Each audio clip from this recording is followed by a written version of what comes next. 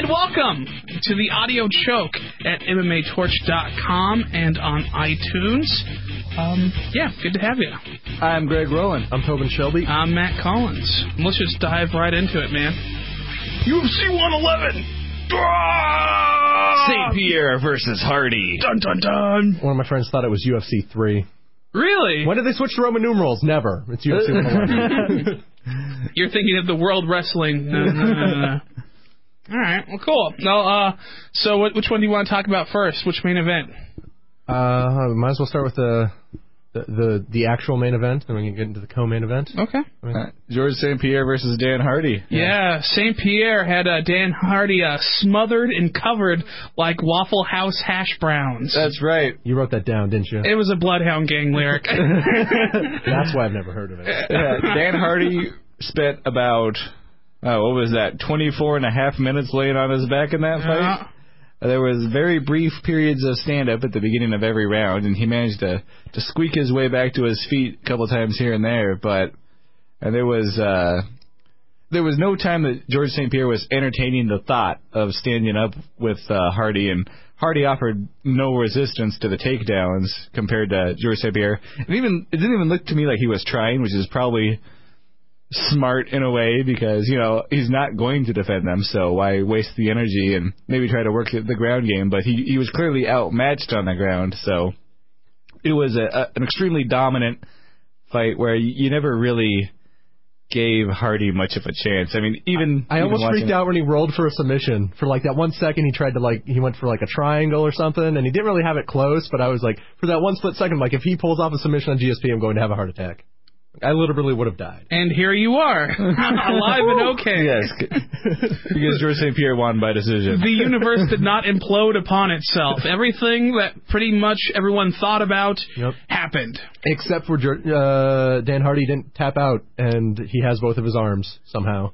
Yeah, well, the arm bar, it looked really tight, but I could see how Dan Hardy was able to kind of get out of that one. George St. Pierre didn't really clamp his legs together, which is really helpful for making a fulcrum to break the arm upon. It was certainly tweaking the hell out of the shoulder, but I guess Dan Hardy's got very nice flexible shoulders, and he managed to roll around and escape from that one. The Kimura, on the other hand, I don't know how he survived that one. I mean, that looked a lot like the one where Shinya Aoki broke the arm of the other guy at New Year's Eve. And, George St. Pierre even, he did a lunging tweak there. He twisted his whole body into it. And, I think after that he didn't want to do it a second time because it looked like he kind of just let go of the move after that. But well, yeah, there's a minute, and I couldn't tell if he was looking up to talk to his corner or to look at the ref or something, but there was he had Hardy in the move, and he just held it for a while, and then he looked up, and he's like, oh, okay, What else do you do? Yeah. Yeah. That's something I kind of noticed. I guess, obviously George St. Pierre has a very good corner and, good coaches and whatever, but he just seems to be kind of a tool through them. You know what I mean? Like, am I completely off base? He'll definitely do what his cornerman says. I was actually getting a little mad at his cornerman, though. Greg Jackson was overheard saying, don't pass his guard this round. Just stay in his guard. And it's like, really, man? That's not going to... I guess if you just work on your ground and pound instead of spend the energy trying to advance the position, then you'll probably do a little more damage, but you're significantly less likely to finish the fight there. And, that also leads to some pretty boring fighting. So, yeah. But he won. Yeah, he won, and he did actually pass the guard that round. He just waited a while to do it.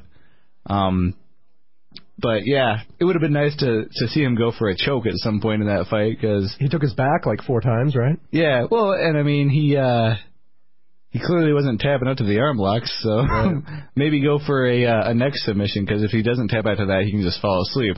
You don't have to feel bad about breaking his arm. Yeah.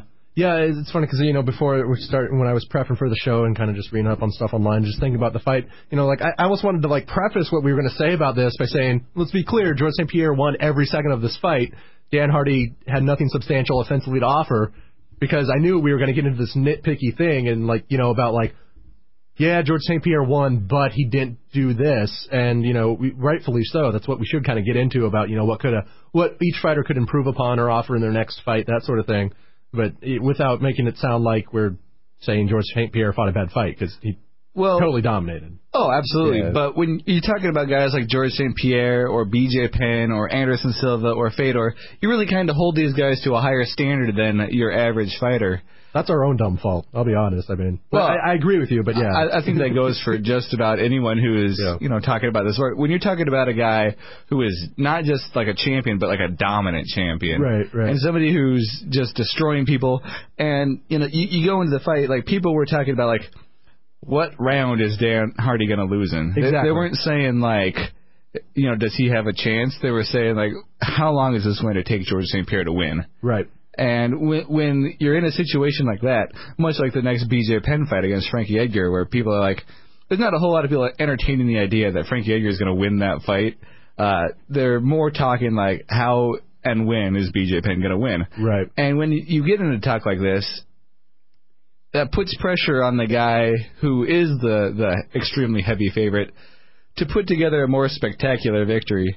And while George St. Pierre is extremely dominant, he's not extremely spectacular in these recent wins.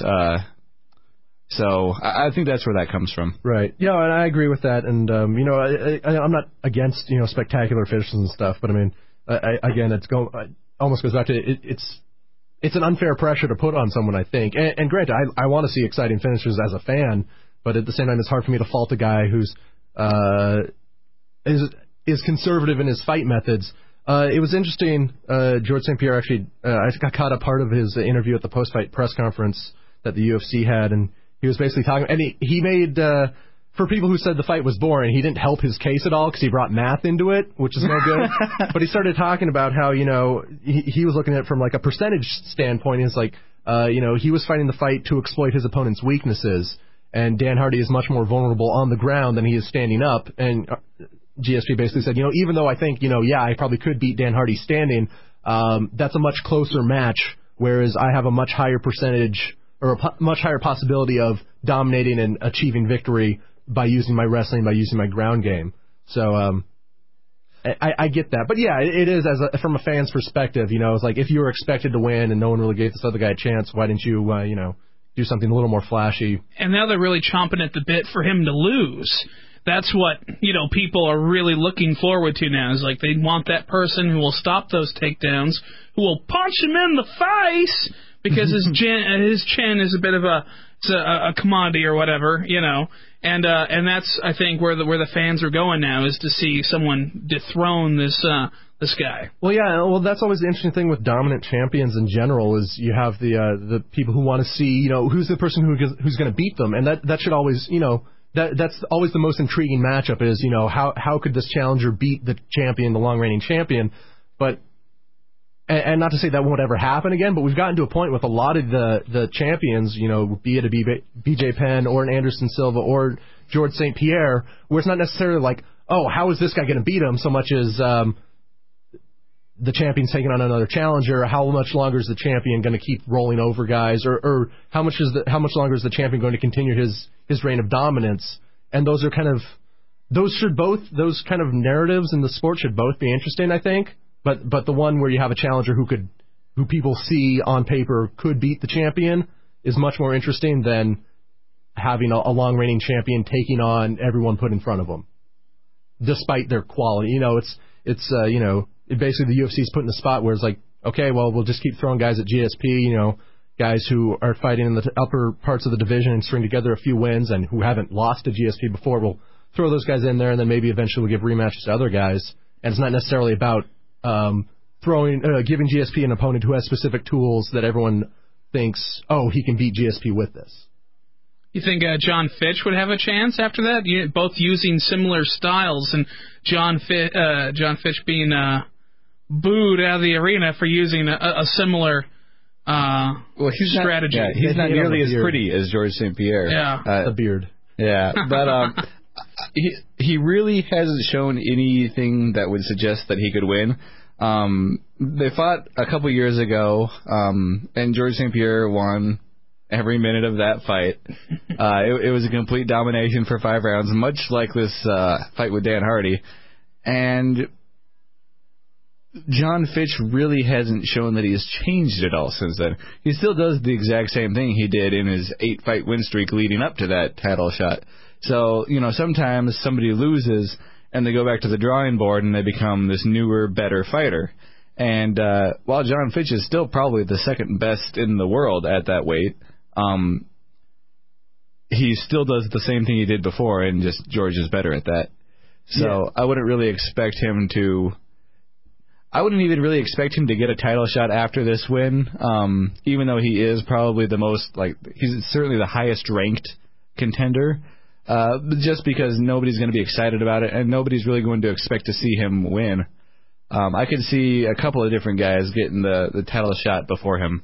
Right, well, and I think that's the situation that's how Dan Hardy got the title shot, because you look at credentials and you look at resumes, Dan Hardy didn't have nearly as many, meaningful wins in the UFC compared to some of his... the other higher-end welterweights, but because the number 2 and number 3 guys had already fought and lost to GSP, you got to keep throwing fresh guys in there at least a bit before you end up giving more rematches. But what you were mentioning about John Fitch, not necessarily bringing anything new since his one loss in the UFC. Basically, he's undefeated in the UFC except for against the champion. Yeah, and there's no shame in that. Oh, exactly. But it's I guess it kind of goes back to the idea that we have this. It's the weird mix of the sport and the entertainment where we talk about, if you look at, the record and everything, John Fitch absolutely deserves a rematch.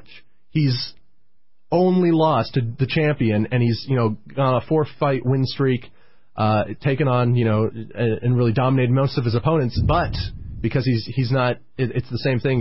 He's not getting the fan support because he's a boring fighter, and because the top UFC, the UFC brass is kind of in the same thing. It's like, well, he's not bringing anything new to the table, and he's not offering excitement, Whereas if you look at a stick and ball sport, or your regular kind of sports that records alone, that's the teams with the best records in theory end up eventually playing each other, whether that be through the course of a season or. In the playoffs, the teams that win the most end up playing each other eventually, whereas it has nothing to do with whether Team A is more exciting. It's who wins. But I know I hate comparing the MMA to traditional sports, but it's okay. It's an opinion show. You can do that. I just don't like to. Well, one thing about that is real quick is fighters only fight on a good year 3 times. Right. And if people always like to take it to the extreme where they compare it to the NBA or something like that. The best 2 teams will always play each other in the final, or the best, at least the teams with the highest records on the opposite sides of the bracket, they will always play against each other. But it's you can't have this huge tournament format in any of the combat sports. It's the same with boxing, where it's not only that they're trying to put on a show that people are gonna watch, but it's you can't. Mathematically do that in a sport where people are only competing a couple times a year. But as far as contenders for Georges St-Pierre goes, since John Fitch, he's got a chance, but I would consider it pretty unlikely. Dana White's not a fan. Yeah, Dana White is not a fan of John Fitch, I would imagine. His style, but also he isn't big on the rematches.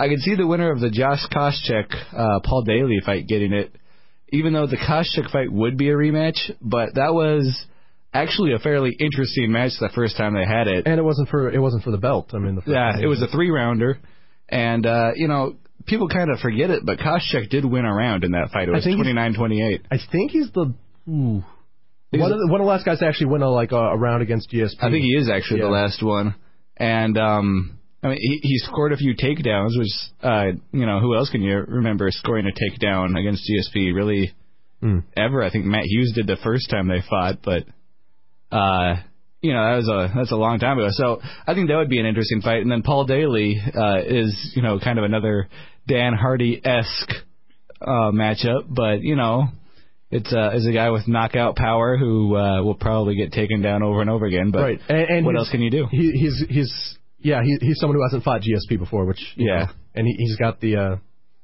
I guess the ability to sell fights. But yeah, so I think we'll see a mixture of kind of. It really does, I think, depend on how that Koscheck Daly fight pans out. Because if Daly wins that, I could see him getting the shot. And again, it would not like it would be. I think he'd do worse on the ground than Dan Hardy did. Yeah. I can't imagine him lasting an entire fight against GSP. I mean, I remember Jake Shields was able to submit him, and for as bad as Dan Hardy was against defending takedowns, and he did survive submission attempts.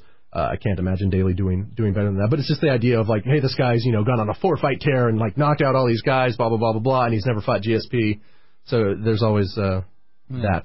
Another possibility would be Paulo Thiago, who has been very impressive in his wins. He's just a little uneven at times. Yeah, he didn't do too good against, once again, John Fitch, which that's the big problem there because, once again, George St. Pierre is just a bit better at John Fitch-ing opponents than John Fitch is himself. Yeah. So, I don't know. Everyone wants to see George St. Pierre move up in weight, I think. Yeah, but I don't think that's going to happen. Not going to happen. No. All right. Really quick, I just had an interesting thought. At the end of I actually checked out an interview with Dan Hardy, video interview, the night of the fight. And compared to the last people George St. Pierre has fought, Dan Hardy came away with very little damage. I mean, I'm sure his arms are I would imagine pain unless he's Gumby at this point, which would be a good nickname for him to try out. I know the Outlaw's all cool, but Gumby might be a good one. But, I mean, Again, there's not a lot of positive things you can say for him other than he didn't tap out, which is, I guess he exceeded his expectations in that way because people expected him to lose, expected him to get submitted. He did say he wouldn't tap out. Right, or ground and pounded. So, I mean, people did not expect him to go the distance to GSP, but he was on bottom the whole time. He didn't, nothing substantial, but he did a much better job of avoiding damage or, not taking as much damage physically as, say, John Fitch or Thiago Alves, who, John Fitch looked like he got hit by a truck. Yeah, he was pretty mangled. And, Alves didn't look horrible, but he had the swollen face a bit, and, you could see he had a bit more damage. And, I honestly don't know I know Hardy landed a few elbows from bottom. I mean, GSP was technically maybe even more cut up than Dan Hardy, but I actually don't know if those are from training beforehand or not. But, for superficial damage at least. Yeah, and I think... Still got manhandled, though. Oh, exactly. Yeah. Again, this is going back to, if you're going to take any positives from it, if you can this match made me like Dan Hardy far more than than I ever would have. I was like, hey, all right, I came away with a positive image of Dan Hardy. That punk guy's got heart. Right, exactly. Like the heart. I mean, again, if you're going to take any positives, he got dominated, but he showed resilience, that sort of thing. So that's after the fight, I was commenting to one of my friends, like, hey, when he walks out next time, they'll be able to put the durable or resilience descriptor underneath his name when he walks out. Yeah, Teflon Hardy or something. So that's interesting at least. Something to consider. Considering the quality of, because people beforehand said Dan Hardy didn't really deserve the shot, and you can make that argument easily. But compared to the last two people who fought, or the last several people who fought GSP, who are arguably much better fighters than Dan Hardy, came out looking much worse than he did. So he's got that going for him, and a red mohawk. Absolutely. All right, so we're all wrong in this room, but I am perhaps the wrongest. You're wrongerer. I'm the wrongerist. Well, that's because you were just the most specific in your wrongness. So Frank Mir did not beat Shane Carwin by submission in the second round. Yeah. But I went out there. I went on a limb. You did. And, we all kind of said, with this match, because, that was really kind of the ones, a lot of matches are pretty easy to predict sometimes, at least to get kind of close to. It might not, be easy to predict the round that something happens, but you'd be like, you know what, this guy's got the takedown, so he'll get that, and then once he's on the ground, he'll probably, do this. But that fight, there was just so many question marks, and really, it was hard for a lot of people to have a good idea of what was going to happen. And, Frank Mir's gotten a lot bigger, so how much stronger is he going to be? But he was not the one pushing Shane Carwin at all. We know nothing new still. That was Shane Carwin's longest fight, I think. Yes, by about a minute. Yeah, which was interesting. No, I remember last week when we were kind of predicting the fight. I didn't think it would get out of the first round, and I went Frank Mir submission. But to save myself a little bit, I said, Shane Carwin could win this because I could see him doing the same kind of thing that Brock Lesnar did to Frank Mir, is smothering him and punching him in the face, which is what happened, only it happened up against the cage as opposed to on the ground. So, yeah. You were the rightest wrong. I was closer to being no, we're still all wrong. But yeah, no. I mean, that's fine. That could completely happen because we all knew going into it what kind of fighter we know Shane Carwin to be. You know? Yeah, we're here to talk about the fights, not be psychics. So yeah. No. Yeah, and we know what Frank Mir offers for the most part because he's been around plenty. Carwin, there's a lot more question marks. There's still plenty of question marks. We know he can do 4 minutes now. We don't know if he can do 5. That's the next big test for him, I guess, against Brock Lesnar. I guess the other important thing is if it matters. I mean, but yeah, we'll find out. If he keeps putting guys out, I'm going to think Brock Lesnar is going to go for the takedown in this fight. You got to. No one's taking it. No one's seen how Shane Carwin does in that position. They were saying that Shane Carwin's got excellent wrestling credentials. That's what I've heard before, but I've never really got the chance to see it in a fight because he keeps knocking fools out. Yeah, I know he has a wrestling background. I don't think it's as credentialed as like a Brock Lesnar, or like at a lower weight class, like a Josh Koscheck, that sort of thing. But yeah, he does have a wrestling background. So that's going to be maybe his first test where, somebody puts him on his back and, maybe he won't be able to get up right away. And Brock Lesnar has shown that he can fight for at least 3 rounds. So let's see if Shane Carwin can handle that. That said, I don't think Brock Lesnar wants to stand with Carwin. He kind of got spooked a little bit by Mir's striking in their second fight. So, Carwin did some really good, threw some really nice tight short uppercuts against the, that's basically what led to the end of the fight. But yeah, the rocking the dirty boxing there was pretty impressive. Yeah, so. He really did a Randy Couture style of attack, just hits a million times harder than Randy Couture does. Yes. Which made it significantly more effective. So what was up with Mir? I mean, did he think that he was a stand-up fighter all of a sudden? Did he just, gained that weight and, he just wants to show Brock that, these fists are coming for you again? Or I'm afraid to enter the mind of Frank Mir for numerous reasons. But, just from, an outward, the armchair quarterback perspective, I mean, even when he got put up against the cage, it was just like he was kind of holding on and waiting to get punched in the face or something. I thought he would have, gone to guard or tried for a takedown or something, but he just didn't really even. Yeah, he was just kind of seemed to be content to stand there.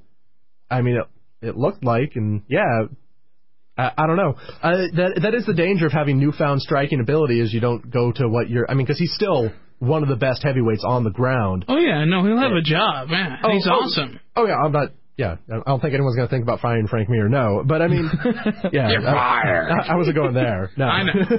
But, I think it's definitely a possibility when someone, has this newfound striking ability or, has demonstrated that they do have now knockout power, that sort of thing, that they could possibly try and rely on that too much and not go with what they're better at. And I don't know if that happened this fight or not. Maybe he just got stunned early and he never was able to get back in the fight. But while Frank Mir has excellent ground game and he's got some pretty good takedowns, if Carwin has this good wrestling background, Mir could have gone in there really with the same strategy he went into with the first Brock Lesnar fight. Which I'm just going to work on my stand-up because I'm not going to be able to get this guy down. And really that was kind of a wrestling match that never went to the ground. It was kind of a weird match because, he was pinning him. He was just pinning him vertically up against the cage. But there's also, I think a good possibility that Mir may have underestimated Carwin's punching power. Because when's the last time you've seen a guy get knocked out with punches like that? And those were not big punches. Right. And Carwin's kind of like one of the first guys to do that because Gonzaga, when he fought Gonzaga, kind of go down with a jab almost.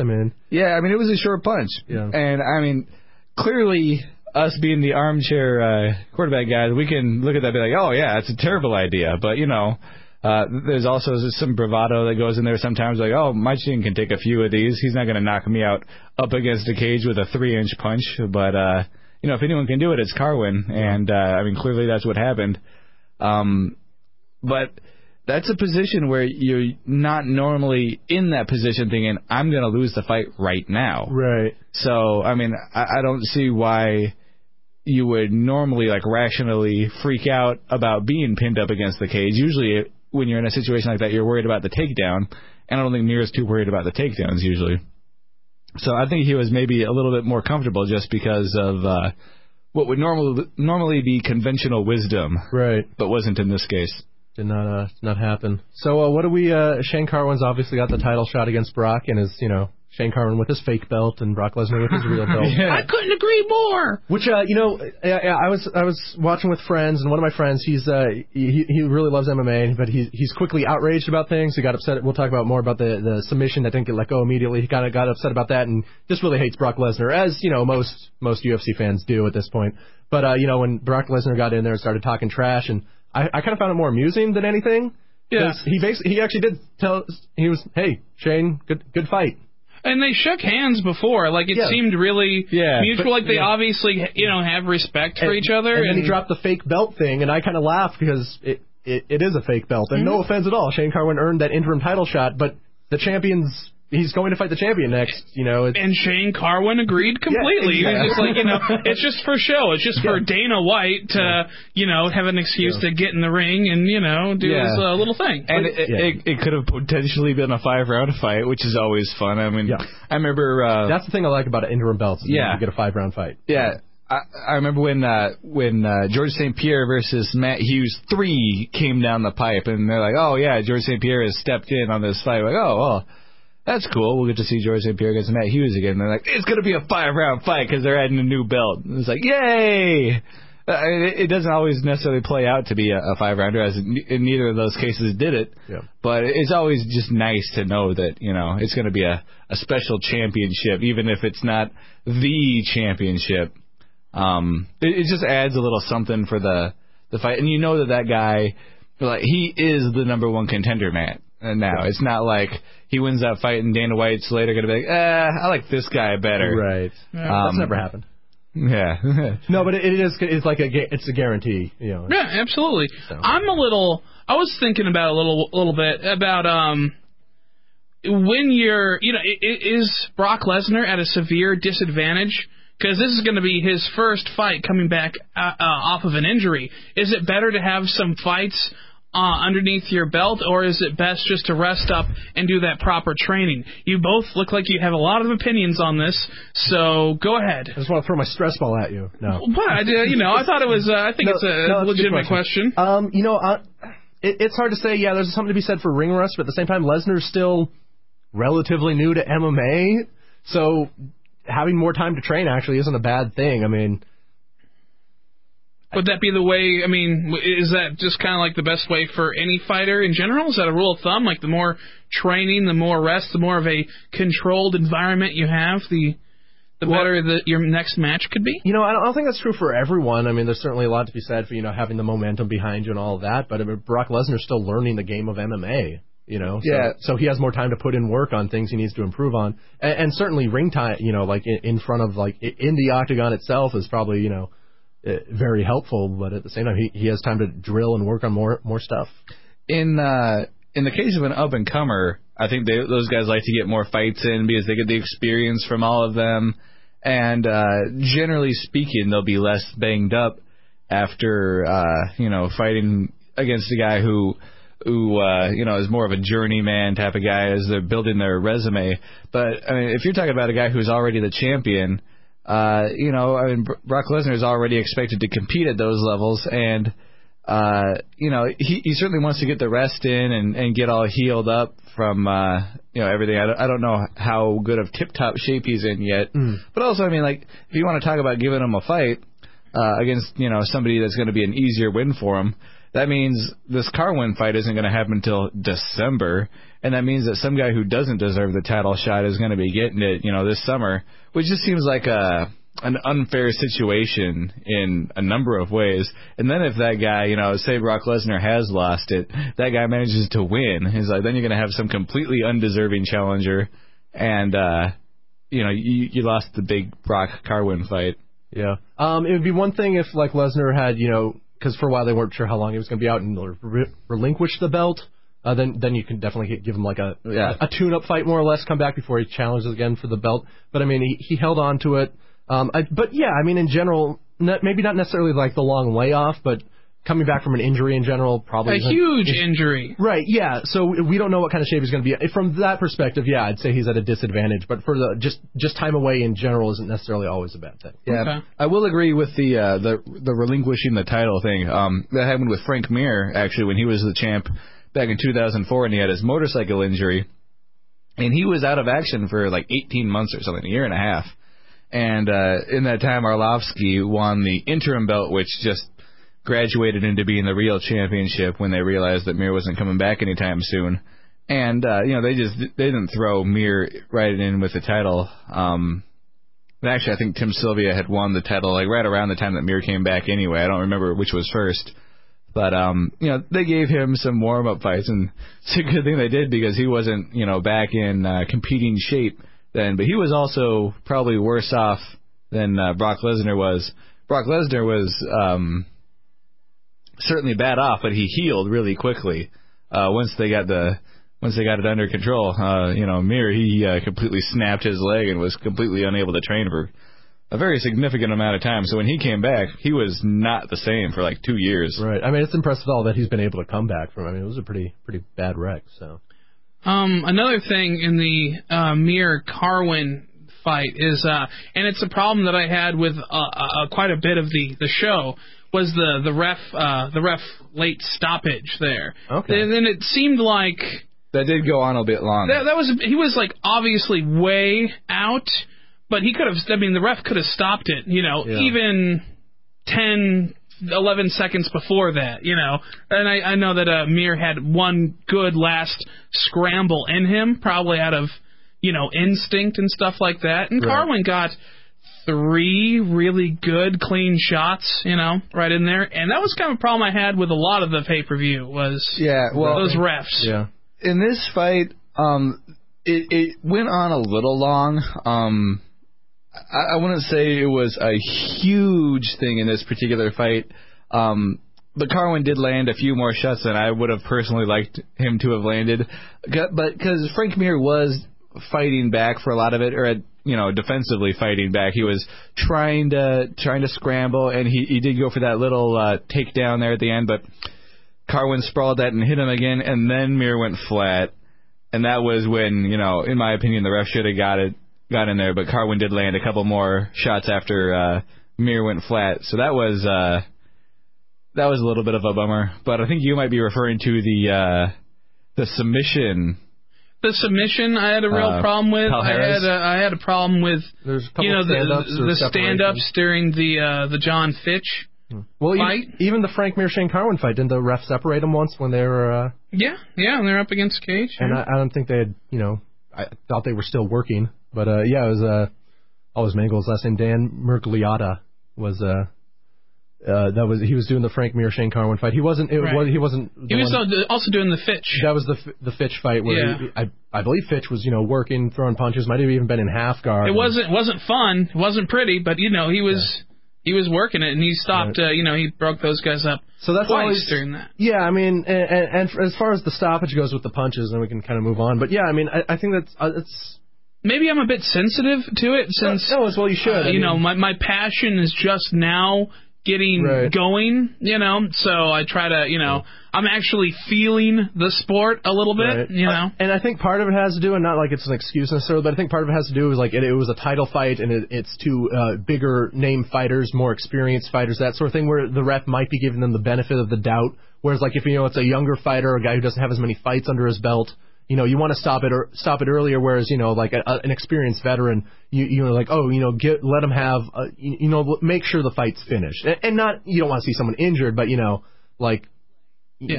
give him that extra second or two, like maybe he can recover, that sort of thing. Well, it wasn't the grossest case, during that show. I think it helped that Mir was face down, so it wasn't like unprotected shots to his face that he was taking. He was taking them kind of to the side of the head, where Carwin can't really like haul off on him because he's doesn't want to hit him directly in the back of the head. Yeah. But yeah, no, anytime there's kind of like a few extra punches, it's always like... That's going to be the one.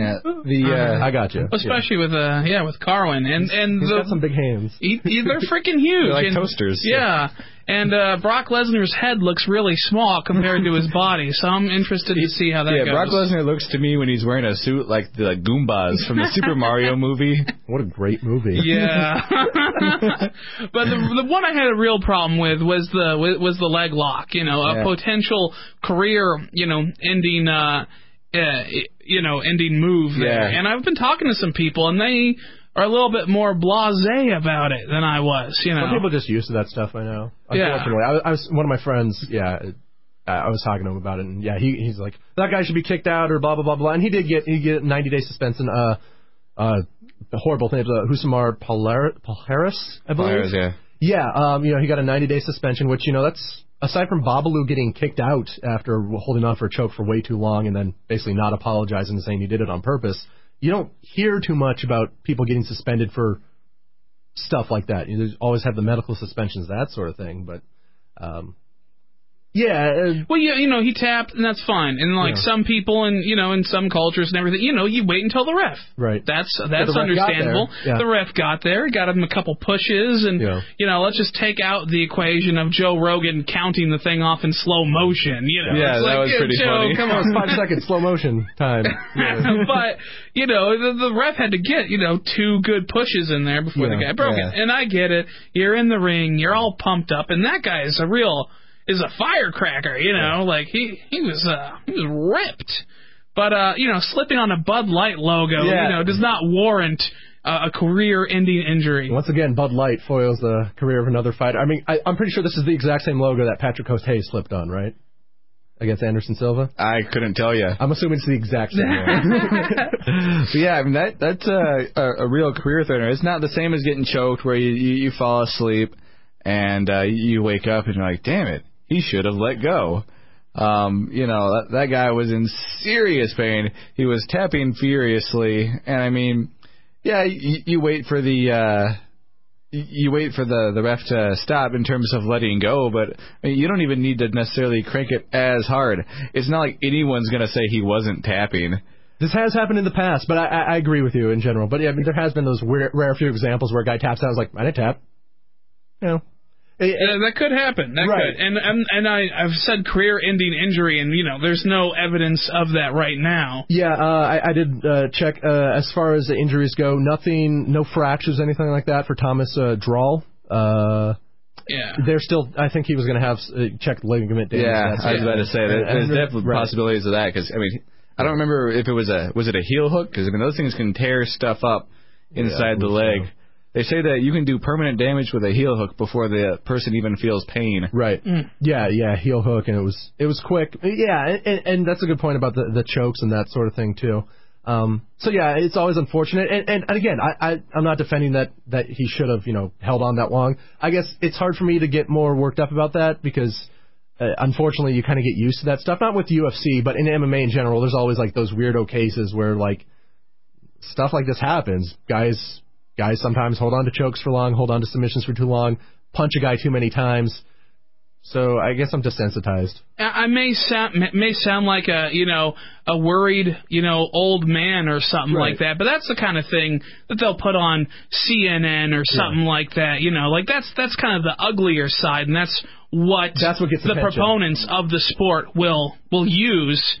To say, look, you see this sport's about for savages, just 2 men going in and ripping each other's legs off. Well, and also just like, I mean, even within the sport, without getting into that, which, that is a good point, is like, what's the point of tapping? If they're just going to rip your leg off anyway, right. Like, why should I even bother tap? Why don't I just, look all manly like Dan Hardy does now and just not tap? I mean, he's going to do the same thing anyway. Mm-hmm. Yeah. Yeah, it was bizarre. And opponent, not opponent. Yeah, I got you.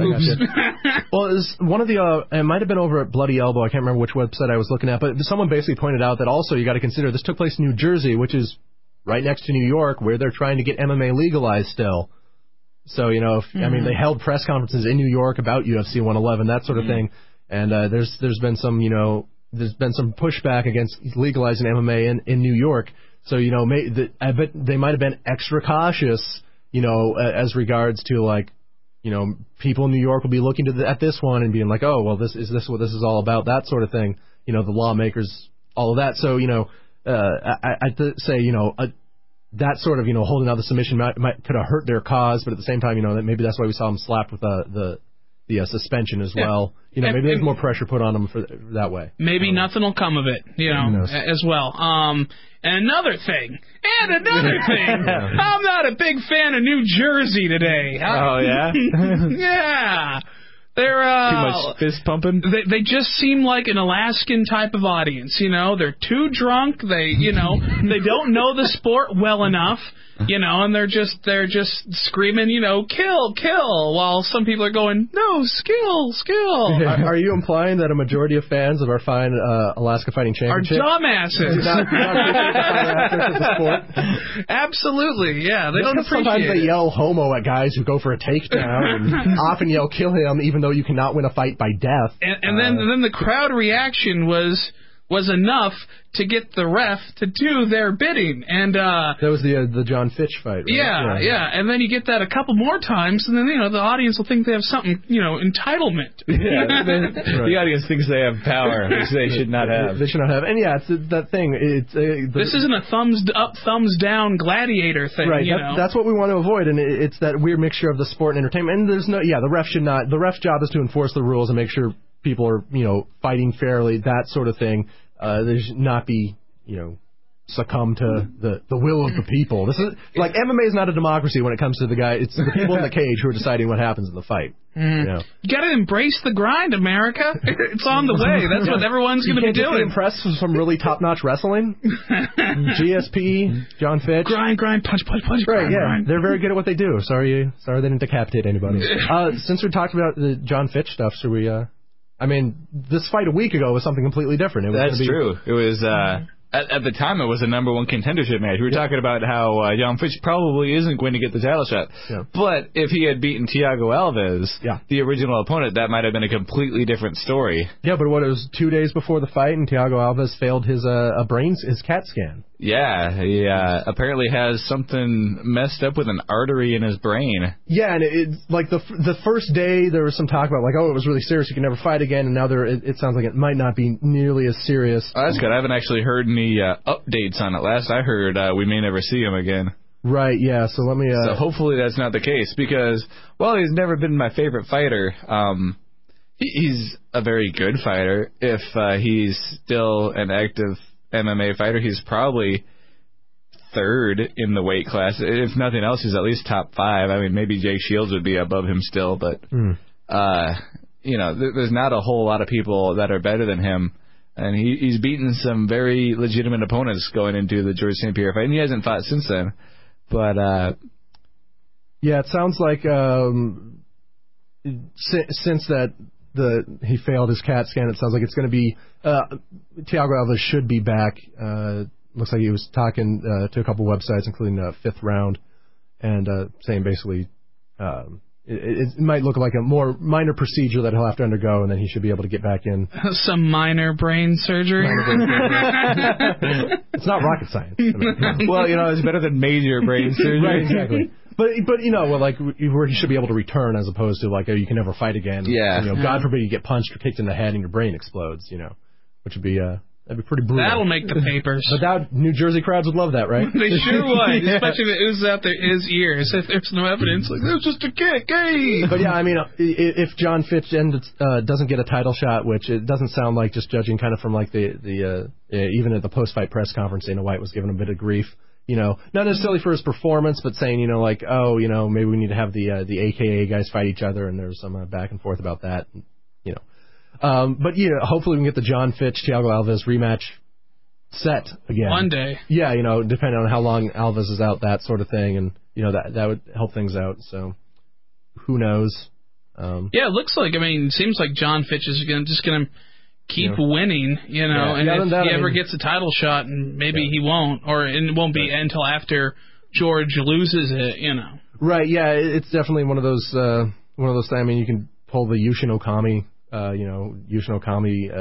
a middleweight, just kind of forever was sitting there, like, hey, maybe give him a shot against Anderson Silva, and He just didn't, he didn't have an appeasing style, so it didn't necessarily really ever happen. And maybe it was because the New Jersey audience didn't like him so much, but I really liked that fight. Like, if I was going to fight, I would try to use that style of just smothering him and then just, peppering him with punches. Right, because again, you never want to say, like someone's scared to stand up, because I don't think that's the case, but it's a conservative approach where you really, like George St. Pierre brought out, like, the equations and, like, scales and all kinds of stuff, like you want to exploit your opponent's weakness and fight where you have the best percentage chance of winning. And John Fitch, again, has huge wrestling credentials. He was wrestling at Purdue in college, that sort of thing. And yeah, I mean, that's his best chance. The way he's going to win most fights, the highest percentage chance he has is on the ground. So and as long as he was active and he was moving around and showing his dominance there, I mean, again, it's not as exciting, but it's still impressive just to see someone be able to do that to their opponents. And Ben Saunders didn't really have much to offer. He was just kind of, had the butterfly guard out a bit, but it's more he was kind of content to sit there and, maybe absorb what John Fitch was going after and hoping for a stand-up, it seemed. Yeah, he didn't really have the most dynamic ground, the best guard out there, so, yeah. I mean, he was certainly looking for the stand-ups, and he got a couple of them, but they certainly weren't enough. Yeah, it wasn't the most exciting fight, I thought. Yeah. I tend to agree with the crowd on that one. No, I get that. It's understandable for sure, but yeah. Most definitely was not exciting. It was not pretty. And I love ground fighting, but I like ground fighting that's more active. Anytime you've got going for submissions, which is why the George St. Pierre fight, even though that was a lot of the same, there was certainly some mixture in there. George St. Pierre advanced position a lot of time. He had those 2 submission attempts that were extremely close. Right, and then he took the back several times. Normally, when someone takes the back, you're like, oh, this fight's almost over. I mean, it can be a bad situation. So yeah, there's a lot more drama there, whereas John Fitch didn't really ever have. I mean, I think he did more damage to Ben Saunders in a couple stand-up exchanges for the most part, where he didn't. I don't know if he really went for any submissions or anything like that. So that's a point well taken. Yeah. And then, not to be all down on Jersey, but, that Jersey guy, he was cool. He did a good job. Which Jersey guy are we talking about? There's a few on there. Bleached hair. Oh, yeah. Pellegrino. Batman. Yes. Batman. Yeah, that was a really cool fight. Yeah. That was a perfect example of, like, a really kind of high-paced ground fight. I mean, where it was all crazy back and forth, and you were very, very active when they went to the ground. Also, Pellegrino pulled off one of my favorite moves, and that's when a guy's got your back and you're standing up, grab the hands and flip forward and just smash his face into the ground. Or his head, as it were. Luckily, it was not a straight up and down head spike. It looked painful, though. That's and that's one of those things you're like, who knows how effective it is, but it looks pretty awesome. It looks cool. Yeah. All right. Yeah. Little tip of the hat to that guy, and yeah, I mean, because Fabricio Camois is pretty good on the ground himself. He's no slouch there. So it was, for a while it looked like, Camois was gonna had a couple submission attempts himself. I believe it looked like he had. He had Pellegrino in trouble there for a bit. He had the standing choke that he was working on there for quite a while, and then. The ground game was certainly back and forth, although Pellegrino took it towards the end. Yeah. He seemed to have a bigger gas tank going on. Much like the fight with the tall guy and the buff guy. Oh, goodness gracious. That was like, because, that was on the undercard, and they showed it after the main event, and, showing him, like, oh, this is probably going to be the knockout of the night fight. Because normally they show a fight that wins some sort of award. I'm like, oh, just the way this fight's going, it's probably going to be knockout of the night. Turned out to be the fight of the night award winner, because it was this crazy back and forth match where, like the first minute of the fight is like, oh, this fight's going to be done. It's going to be quick. Not the case. Yeah, Rodney Wallace and Jared Hammond. So, Wallace was the one packing all that muscle, wasn't he? Yeah. Yep. Ooh, what a little brick S house he was, huh? And Joe Rogan is very critical of that. Saying it looks really nice without his shirt on, but he's gonna gas himself out, which he did.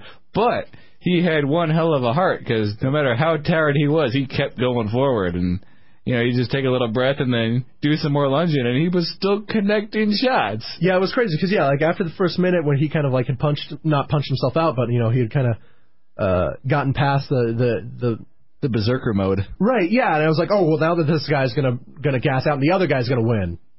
That wasn't the case either. It kept going, you know. I thought it was, you know, it went all 3 rounds and it was exciting all 3 rounds. I mean, the technique got worse and worse as the fight went on, but it was still, you know, it was still active, and it was again, I think it was the drama between the back and forth, and like, oh, is this guy going to be able to sling together? Is Wallace going to be able to throw together a few more heavy punches and finish Hammond off? And Hammond took a bunch of shots. I mean, I was surprised, you know, after that first flurry that he wasn't out then. I mean, those are some pretty heavy shots.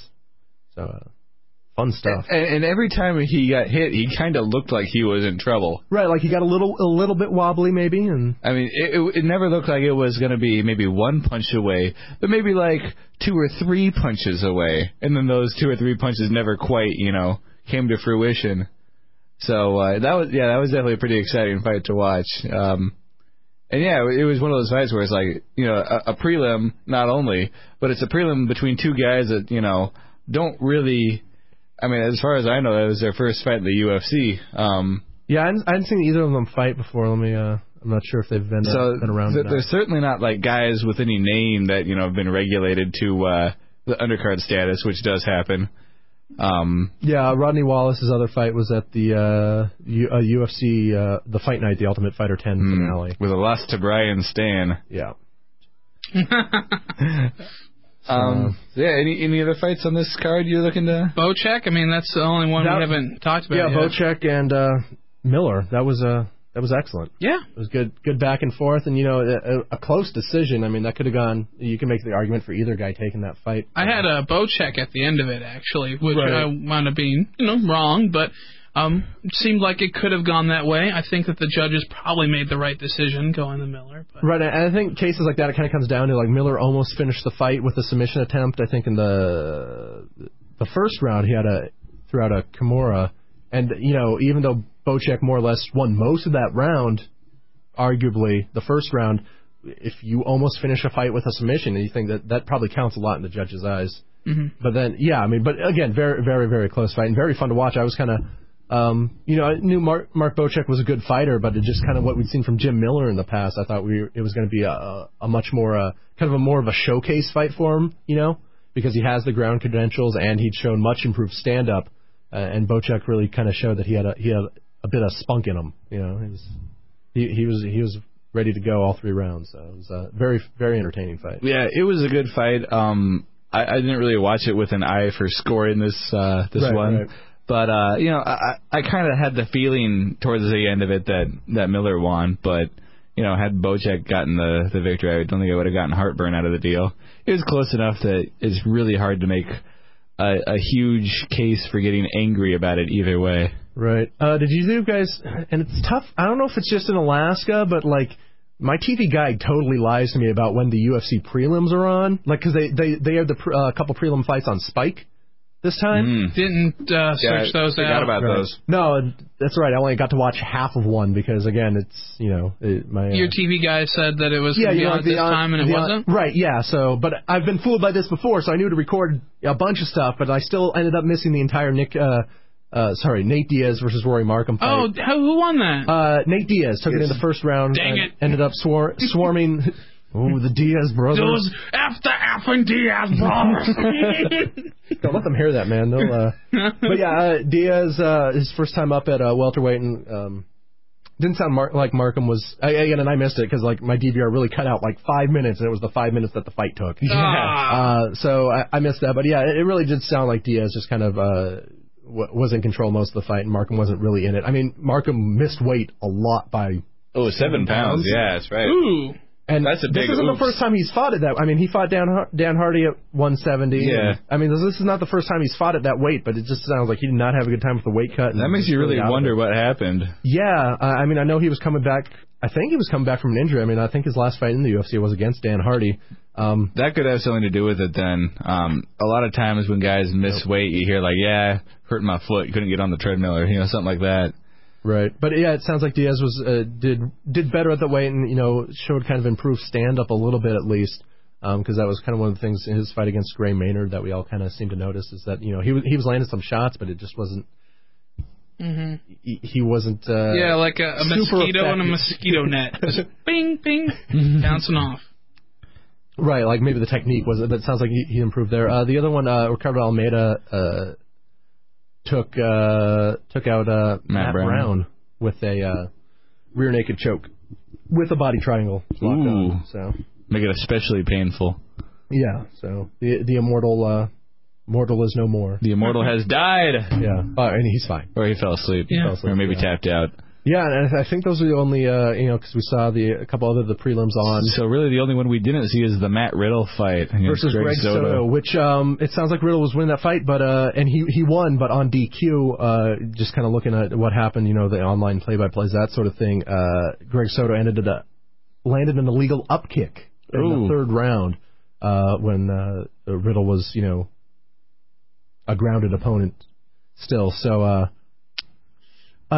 unpleasant, and hopefully Matt Riddle is okay from that. But yeah, I mean, he got the win, and must have been pretty much knocked out from it then, because I mean, usually you'll get deducted a point or something, but right. Well, and it sounds like just, again, kind of from what I've read about it, Riddle initially kind of said he's like, oh yeah, let's go, let's keep fighting, but then he stopped and basically said he couldn't continue. So there was like a bit of confusion almost, and it sounded like he just wasn't all there at that point. Well, it says here he didn't appear to remember getting kicked, which is a bad sign. Right. So that's no good. But yeah, he did get the win by disqualification, and it sounds like he had been winning the fight until that point. And again, hopefully he's okay. We shall find out. Yeah. But sometimes people manage to get more or less knocked out and continue to fight on quite effectively. Yeah. When Matt Hughes fought Matt Serra last year, they had the accidental headbutt where Matt Hughes goes down, and he's scrambling for a while, and Serra's chasing him around the octagon, and they survive the round.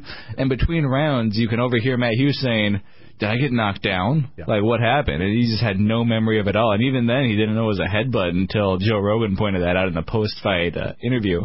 So, I mean, for all practical purposes, Matt Hughes was knocked out. He had time missing from his brain, but he still managed to fight to a win. But, if you are a referee and this is happening, that's certainly justification to not make it continue. Right, and the doctors checked him out and everything. So I think that's basically the whole UFC 111 card. Excellent. I mean, we did really quick. I mean, we talked about where Shane Carwin's going, and it sounds like there might be Cain Velasquez might just be waiting around to fight whoever wins Carwin versus Lesnar. So I was thinking, I mean, do we want to see Mir fight either Velasquez or Dos Santos, or do we want to have one guy kind of just wait for his next title shot and maybe one of them fight Mir or keep fighting? Because we've got to this point where we've got several heavyweights who are arguably can all make cases for being contenders, for the championship. Do we want to have them, have another fight in between now and whenever they fight? It would be towards the end of the year, I would imagine, if fighting the winner of Carwin and Lesnar. Yeah. I mean, that's kind of like, again, not a bad situation to have where you have several contenders, but I mean, what do you do now? Do we have Frank Mir fight one of those guys, or? Yeah, what if Mir, beats him? What if Frank Mir beats Junior Dos Santos, know? Then where does that leave Mir? Feeling entitled for another, title shot? Because he will feel it. Yeah. He will feel entitled. He always feels He's got all kinds of entitlements. Yeah. One thing I'm wondering is how long Mir's medical suspension is. Right. Has that come out? Because that could be a long time from now. He got knocked out pretty bad. Right. But yeah, I mean, I guess if it came down to like having to have some of the potential contenders fight, I think Velasquez has made his case much stronger at this point, just for who he's fought. Yeah. For having a title shot next. And again, I'd love to see him fight more, but if he has to wait around for the winner of Lesnar Carwin, I'm okay with that. Yeah, that'd be a pretty good match, seeing him and Carwin, Yeah. But against each other. Yeah, and I'd really like to see. I think Mir versus Dos Santos would be a lot of fun, because it would be two guys who are Dos Santos has great stand up from what we've seen, and again we've always had that thing about has he been tested on the ground yet? And Mir would be a guy to do that. So he might be. I mean, we kind of thought that Gonzaga was going to do that, and Dos Santos just did his spin escape and got right out of it. This is true. This is true. I think Mir is probably. I don't know if he's necessarily better on the ground than Gonzaga, because Gonzaga is a really high-level jiu-jitsu guy. But Mir's more aggressive. Yeah. Mir's probably the most aggressive jiu-jitsu guy, maybe even in the UFC. He's not necessarily the most technical, although he is very technical, but he is out jiu-jitsu guys who should have better jiu-jitsu than him just because of his his balls out style of jiu-jitsu-ing. A lot of guys, jiu-jitsu is kind of about timing and doing this, and Frank Mir is like, screw this, I'm just going to run here and break your arm real fast. I think it was his first UFC fight was against Roberto Traven, who was supposed to be, I don't think he was a world champion jiu-jitsu, but he was a really high jiu-jitsu guy, and then Mir was like a purple belt or something. I don't think he was even a brown belt yet, and Mir broke his arm in the first round. Yeesh.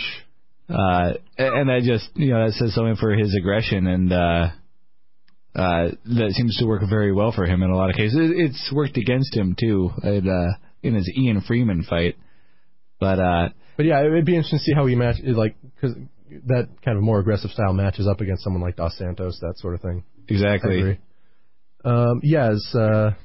Submission arbor, Roberto Traven, whatever. Mm-hmm. Yeah. UFC 34. Yeah, that was a long time ago. That was still the dark ages, right? Where like human cockfighting and all that good stuff, right? Well, that was the beginning of the Zuffa era. Okay. That was like the third or fourth Zuffa show.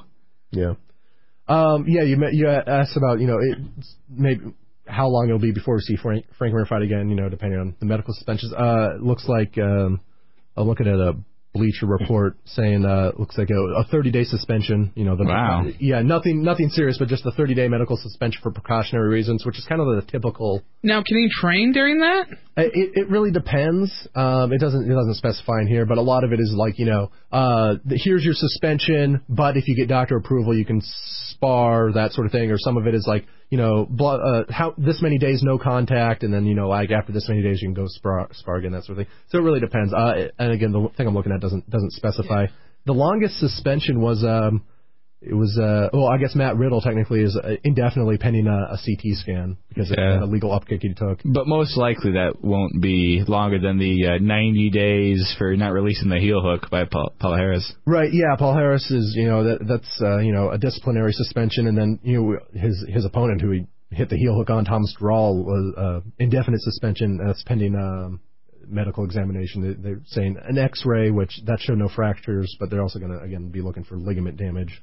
And I think that'll be coming out in the next few days. But, so nothing too horrendous for the most part for medical suspension. Sometimes you see, half a year or something like that. Yeah, I'm really actually kind of surprised that Mir didn't get a longer one. Right. And Dan Hardy didn't have any arm suspensions, so good on him. Yep. Yeah. He doesn't know the meaning. Yeah. And, just my final thoughts on UFC 111. You forget sometimes GSP is Canadian, but then... here he comes, winning in dominating fashion, taking several 10-8 rounds against Dan Hardy on some judges' scorecards, and apologizing. I'm like, yes, he really is. There's his Canadianness. Oh. So, interesting stuff. Felt like he let his fans down, apparently, by only kicking his ass. Right, but not knocking him out and not breaking his arm. So, he probably did. I'm thinking that the average UFC fan now wants to see St. Pierre's head, not winning in spectacular fashion and everything, Well, yeah, it'll be interesting to see how because that's Anderson Silva got a bit of grief when he didn't murder a couple of his opponents. So some people want him to go up in weight, but that's not going to happen. The thing with GSP is he used to be a finishing machine until the Matt Serra fight. Right. Well, I agree, but he's outboxed guys who aren't necessarily good style. He beat up Matt Hughes on the feet, which. Yeah, but he used to. He submitted Matt Hughes also, who has gone on to, before that had been doing all kinds of great stuff on the ground. He practically submitted Royce Gracie, which is a nice feather in the cap. Yep. And, he had been out wrestling guys all this time, but he had also been putting them away. Frank Trigg, Sean Shirk, all these guys. And, since his loss to Dan to Matt Serra, he seems like he has a more conservative approach. Which, it's been working for him. But he wants to win all of his matches now, not just most. Right. So, do we want to touch on any other upcoming events? In the next day or so? The UFC Fight Night, we're in podcast land, so it's going to be one of those weird things. Depending when you listen to this may or may not have already happened. But yeah, the UFC Fight Night, I think it's, Fight Night 21. Yeah. Which is on Wednesday, the 31st of March. So, man, the UFC's just kind of been going nonstop with because we had the UFC on Versus prior to this UFC pay-per-view, and then we got a Fight Night, and I'm. But then there's another event coming up too, I believe. Oh, I remember them saying they had 4 events in 20 days or something. Oh yeah, it's the Abu Dhabi one is coming up, but that can be for our next episode. That's gonna hurt the wallet.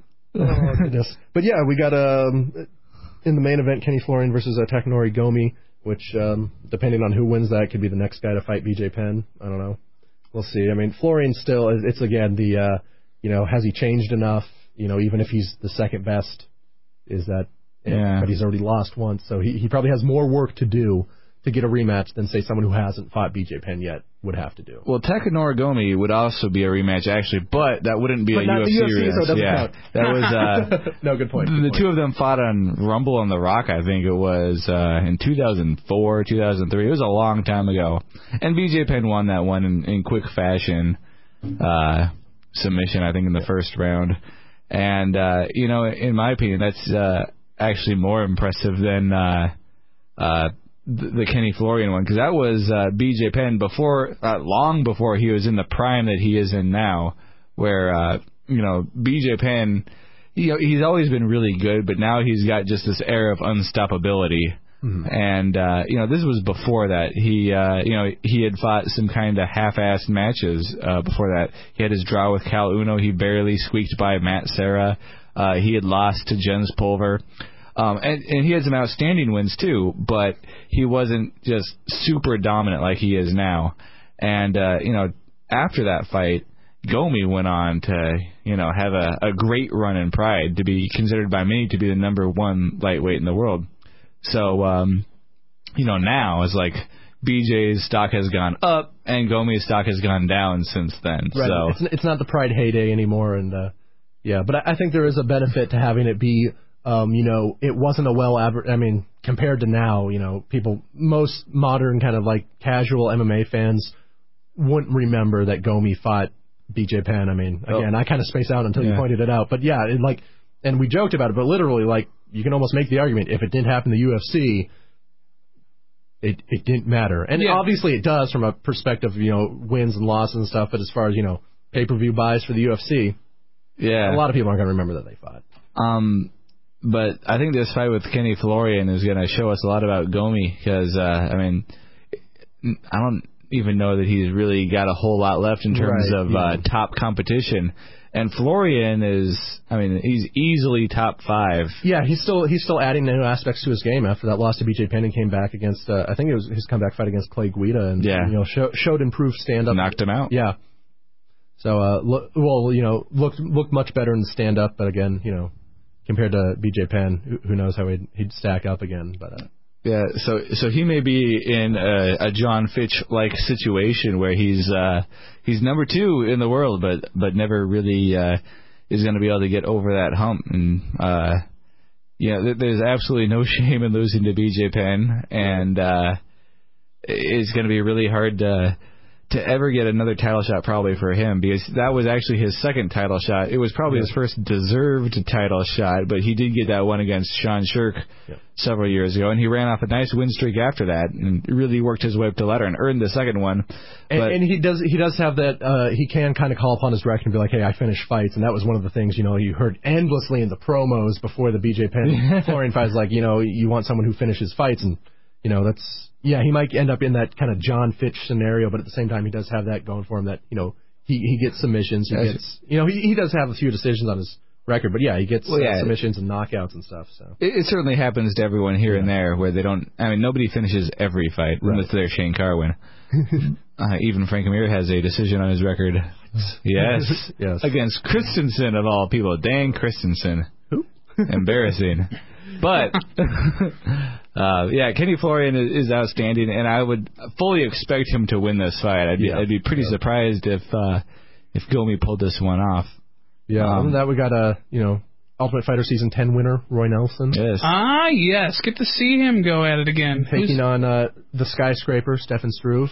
This will be one of those fights where, people who don't follow MMA will be watching, like, how do they allow these two guys to fight? Because Roy Nelson he's full-bodied. Yeah, he's full. He's got some chunk in the trunk. Right. Yes. Yeah, and so it's like, and Stefan Struve's like a pterodactyl. Right, but so it's one of those guys, it looks like a mismatch. It's going to be the fat guy against the tall guy. You can just say it. Yeah, Laurel and Hardy.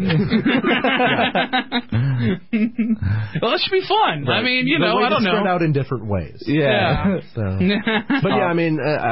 I'll be interested to see how this goes down. At this point, I'd kind of give it to Roy Nelson. I know. Really? Yes. Is this going to be one of those things where we're all going to be surprised that fat guys can be good at MMA too? I mean, he's a veteran. It's been proven that they're not, except for him. Veteran, he's doing pretty well. Well, but, he is the veteran in terms of experience with big fights.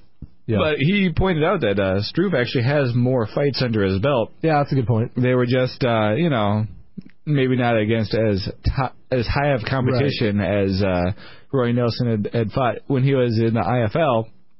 I mean, IFL is not, or was not, I should say, the Premier League. There weren't a whole lot of great guys there, but there were some pretty good guys out there. He fought Ben Rothwell, and I think Krzysztof Szynski was in his records somewhere. So, I mean, he fought some pretty legit guys. And Stefan Struve's biggest fight is loss against Junior Dos Santos. Yes. I mean, name-wise. I mean, he's beat Paul Buentello recently. Yeah, so that was a nice little feather in his cap. So, in terms of big-name fights, Roy Nelson's got the edge, but he's not as big of a veteran as people let on. Yeah, I think that arm span will probably be, he's going to have to really get in there. There's going to be some certainly some big reach, and he's going to have a foot on Roy Nelson. Yeah, it'll be interesting. But yeah, I don't know. At this point, Stefan Struve hasn't. I mean, I guess Roy Nelson is good enough on the ground, where I think he could manage against Struve, and I think he does have, aside from the reach differential, I mean, I think he's proven that he got that knockout power, got pretty good stand-up. So, I mean, at least in my eyes, I could see him taking this. But Struve is quite possibly the only person in the UFC who can close his guard around Roy Nelson.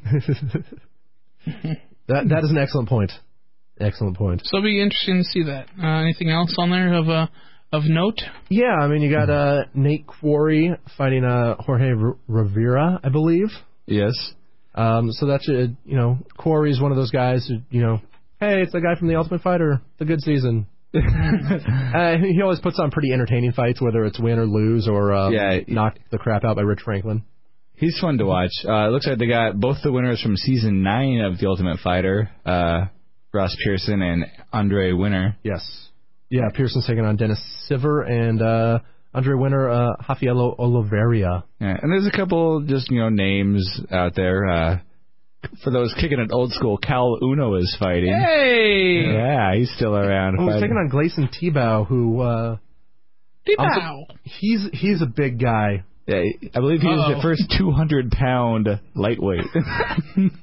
Yeah, he's another one of those guys who Joe Rogan will probably talk about, him carrying a lot of muscle around. But yeah, he is a big dude and cuts a lot of weight. So that'll be interesting to see, how that affects him stamina-wise, that sort of thing. You also got Yushin Okami fighting as well versus Lucio Linares. Jacob Volkman, who people probably don't recognize the name by now, but it's Christmas. Yeah, Jacob Christmas Volkman, and he was taking one of Paulo Tiago's conquests. Yeah, he also just recently lost to Martin Kampmann. Right, so yeah, he's taking on some top competition or quality competition at least, even though he hasn't come out on top. People would recognize him. He looks like one of the nicer guys, because some people really have when the UFC brings up the tail of the tape, and some guys are like, oh, I'm going to murder this guy, and Jacob Volkman's like, hey, what's up? I'm going to fight somebody. Yeah, so that'll be fun to see. He's got a pretty solid ground game. He just got knocked around the ring by Paulo Tiago stand-up wise. So very interesting stuff. I mean, this is again, not huge name recognition, but also got Robert Emerson, who was on the season 5, I believe, of The Ultimate Fighter, and was also in one of the coolest finishes in mixed martial arts history. Really? When Gray Maynard picked him up over his head and slammed him down, and I believe broke a rib of Robert Emerson. So Emerson taps out to having a broken rib, and Gray Maynard knocked himself out doing the slam. So it was a double knockout, and it was ruled a no contest. Ooh, that is very difficult. All that for nothing, huh? And no one wins. You got a broken rib. He's knocked out. And Gray really tried to plead his case to Joe Rogan when they were announcing it, and Joe showed him on the replay, like, no, you're knocked out. Look up there. He's like, oh, man, I wasn't knocked out. I was just trying to lay down for a second. Resting. Just resting. Yeah, no, very good. Good to see Robert Emerson. Looks like he's coming off of his win over Philip Nover back at UFC 109. So, yeah, I mean, a lot of, again, not necessarily, and it's a fight night card, so you don't expect to see huge name value on here, but a lot of solid fights. This could be a lot of fun. 2 hours? Is that how long these things are? Generally speaking, yeah, I think it's 2 hours, and it will be leading into Ultimate Fighter Season 11, Episode 1. Oh! Team Punishment versus Team Pit. Yeah, so it's time. This Wednesday, the debut. Are you not excited, Tobin? I'm not excited. You don't like reality TV all that much? Especially when it comes to fighters? The Ultimate Fighter used to be like a really good breeding ground for, hey, I watched your video, back off. Yeah. No, I mean, the first couple seasons of The Ultimate Fighter seemed to be kind of like a breeding ground for like up-and-coming prospects. But at this point, I mean, they don't really need the show. And again, it is a good way to build name value, but at this point, you know, the UFC can just sign prospects. They don't need to have the show to bring them in. Yeah, so I'm excited. From the prospect of the drama aspect, I can't wait to see Tito and Chuck talk crap to each other. That'll be entertaining. But I mean, as far as seeing necessarily a bunch of quality up-and-comers, I'm not super excited. Yeah, and you don't really take too much stock in the training portions of it, because it's pretty much the same every year. Well, you don't see much of that. I mean, because the first couple seasons, you got to see their personalities and what they were like in the house, but you did get to see, kind of fighters grow and develop in training a bit. And now it's just kind of like, oh, here's 5 minutes of training. And here's some guys pissing each other's food. So Mm-hmm. Yeah, well, but you never. It could be different each season. But I think just kind of some of the appeal for me has worn off at least. When was the one good season of the Ultimate Fighter? He's referring to season 1. Season 1. Okay, which was the best. Yeah. There's certainly like some ups and downs. Some seasons are better than others, but the first one, I don't think anyone's going to argue with that. And it's also had the best turnout in terms of lasting competitors. I mean, there's a lot of big names still that were competitors on that season. Forrest Griffin, Diego Sanchez, Kenny Florian, Mike Swick, Josh Koscheck. That was a very successful season in terms of, people who lost are still in the UFC. Chris Lieben and Stephan Bonner, not as big of names in the UFC, but they were both on the season and still have a job. And you look at, a lot of other seasons, and like the winners are still around, right? And maybe one or two of the other guys, but there's not a lot of depth there. But it could be different this season. Who knows? But probably not. It looks like it's going to be even more drama between Chuck Liddell. It's going to be, the season about Chuck Liddell and Tito Ortiz. Chuck Liddell dealing with being past his prime. Hopefully, maybe we'll get him to admit it. Maybe, and then Tito being. Being Tito. Yeah. They say that there is an outstanding group of guys this time. We'll see. They've got a different format this time around, which I think is interesting. Apparently there's 28 guys, which I don't know how that's going to work. There's going to have to be some sort of elimination. But, typically things double. Like there's one finalist, so there's two... or there's one winner, so there's 2 finalists, there's 4 semifinalists, and it goes in double. So 4, 8, 16. There's usually 16 guys in the house. In previous seasons, they've had to eliminate somebody to get out of the house, so there was 32. So I'm not really sure where the number 28 comes in. It sounds like maybe some people are going to get buys, but they have said that there's going to be a new format. So it sounds like maybe some people might get eliminated without fighting. I'm not really sure, but that should be interesting to see how that plays out. We'll probably figure it out on the first episode here on Wednesday. So by the time you hear this, you might already know. And maybe they'll bring back the team challenges from season 1, which is one of the many things you could mock the first season for, is having to carry Randy Couture on a chair through the water. Yeah. Although while they were completely had nothing to do with mixed martial arts, some of them were pretty fun. Oh, indeed they were. Yes. I would not disagree there. And then just watching the aftermath. We were watching on the first season. Forrest Griffin was he and Sam Hoger were on a team, and they won something where they had to carry a bunch of bottles of water, of UFC brand water, by the way, up a staircase, and they won, so they got to pick the next fight. And they're in the room, and Sam Hoger is bragging about how it was his brains that made the team win. And Sam Hoger. And Chuck Liddell is like, you just made Forrest do all the work. See, smart. Way to go, smart guy. Yeah, exactly. All right. Really quick, we mentioned it for like 5 seconds last week because we were previewing a lot of talking about the UFC Fight Night on Versus and then the upcoming UFC. Yes, we were. And there was a Strikeforce Challengers on Friday night, and again, we're not going to need to go into depth about it, but there's the main event was LeVar Johnson versus Loahea Mahi. It was a heavyweight fight, not that impressive. Late George Bush fought. Yeah. George Bush fought, lost to Obongo Humphrey, Ron Obongo Humphrey. It wasn't George W. Bush, though. George Bush III. He's a fighter. Are you serious? Yeah. Really? A member of the Bush family? Right. Huh. No, he's not. Okay. He's not a member of the Bush family. Okay. But he just has the same name. He is a member of a Bush family. Right. Not the famous Bushes. Yeah. So yeah, not too impressive in the main event. It was kind of your typical bad heavyweight fight. Where like some big punches thrown at the beginning, and then a couple minutes in, it's like, oh, we're really tired. Let's just kind of wing punches at each other until one of us falls over. And yeah, LeVar Johnson got the win in the second round with TKO punches. Ron Humphrey submission guillotine choke over George Bush in the first round. Andre Galval took a decision over Luke Stewart.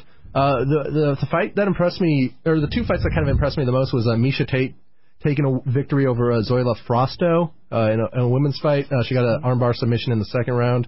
And Miesha Tate has already fought and lost to Sarah Kaufman, who's the women's 135 champ. But, she's 4 or 5 fight win streak now. And she was able to get she was one of the few people who's been able to take Sarah Kaufman down. And the other argument you can make for that, or making her case for a rematch there for the women's championship, is that when she fought Sarah Kaufman the first time, it was 3-minute rounds as opposed to the 5-minute rounds. And always make the argument that grapplers have an advantage in longer fights if you can get someone down and work and take your time. Yeah, Miesha Tate's been able to pull off some pretty awesome submissions. And then the other fight I saw was Justin Wilcox putting it on Shamar Bailey, despite a few blown eye poke calls from the ref.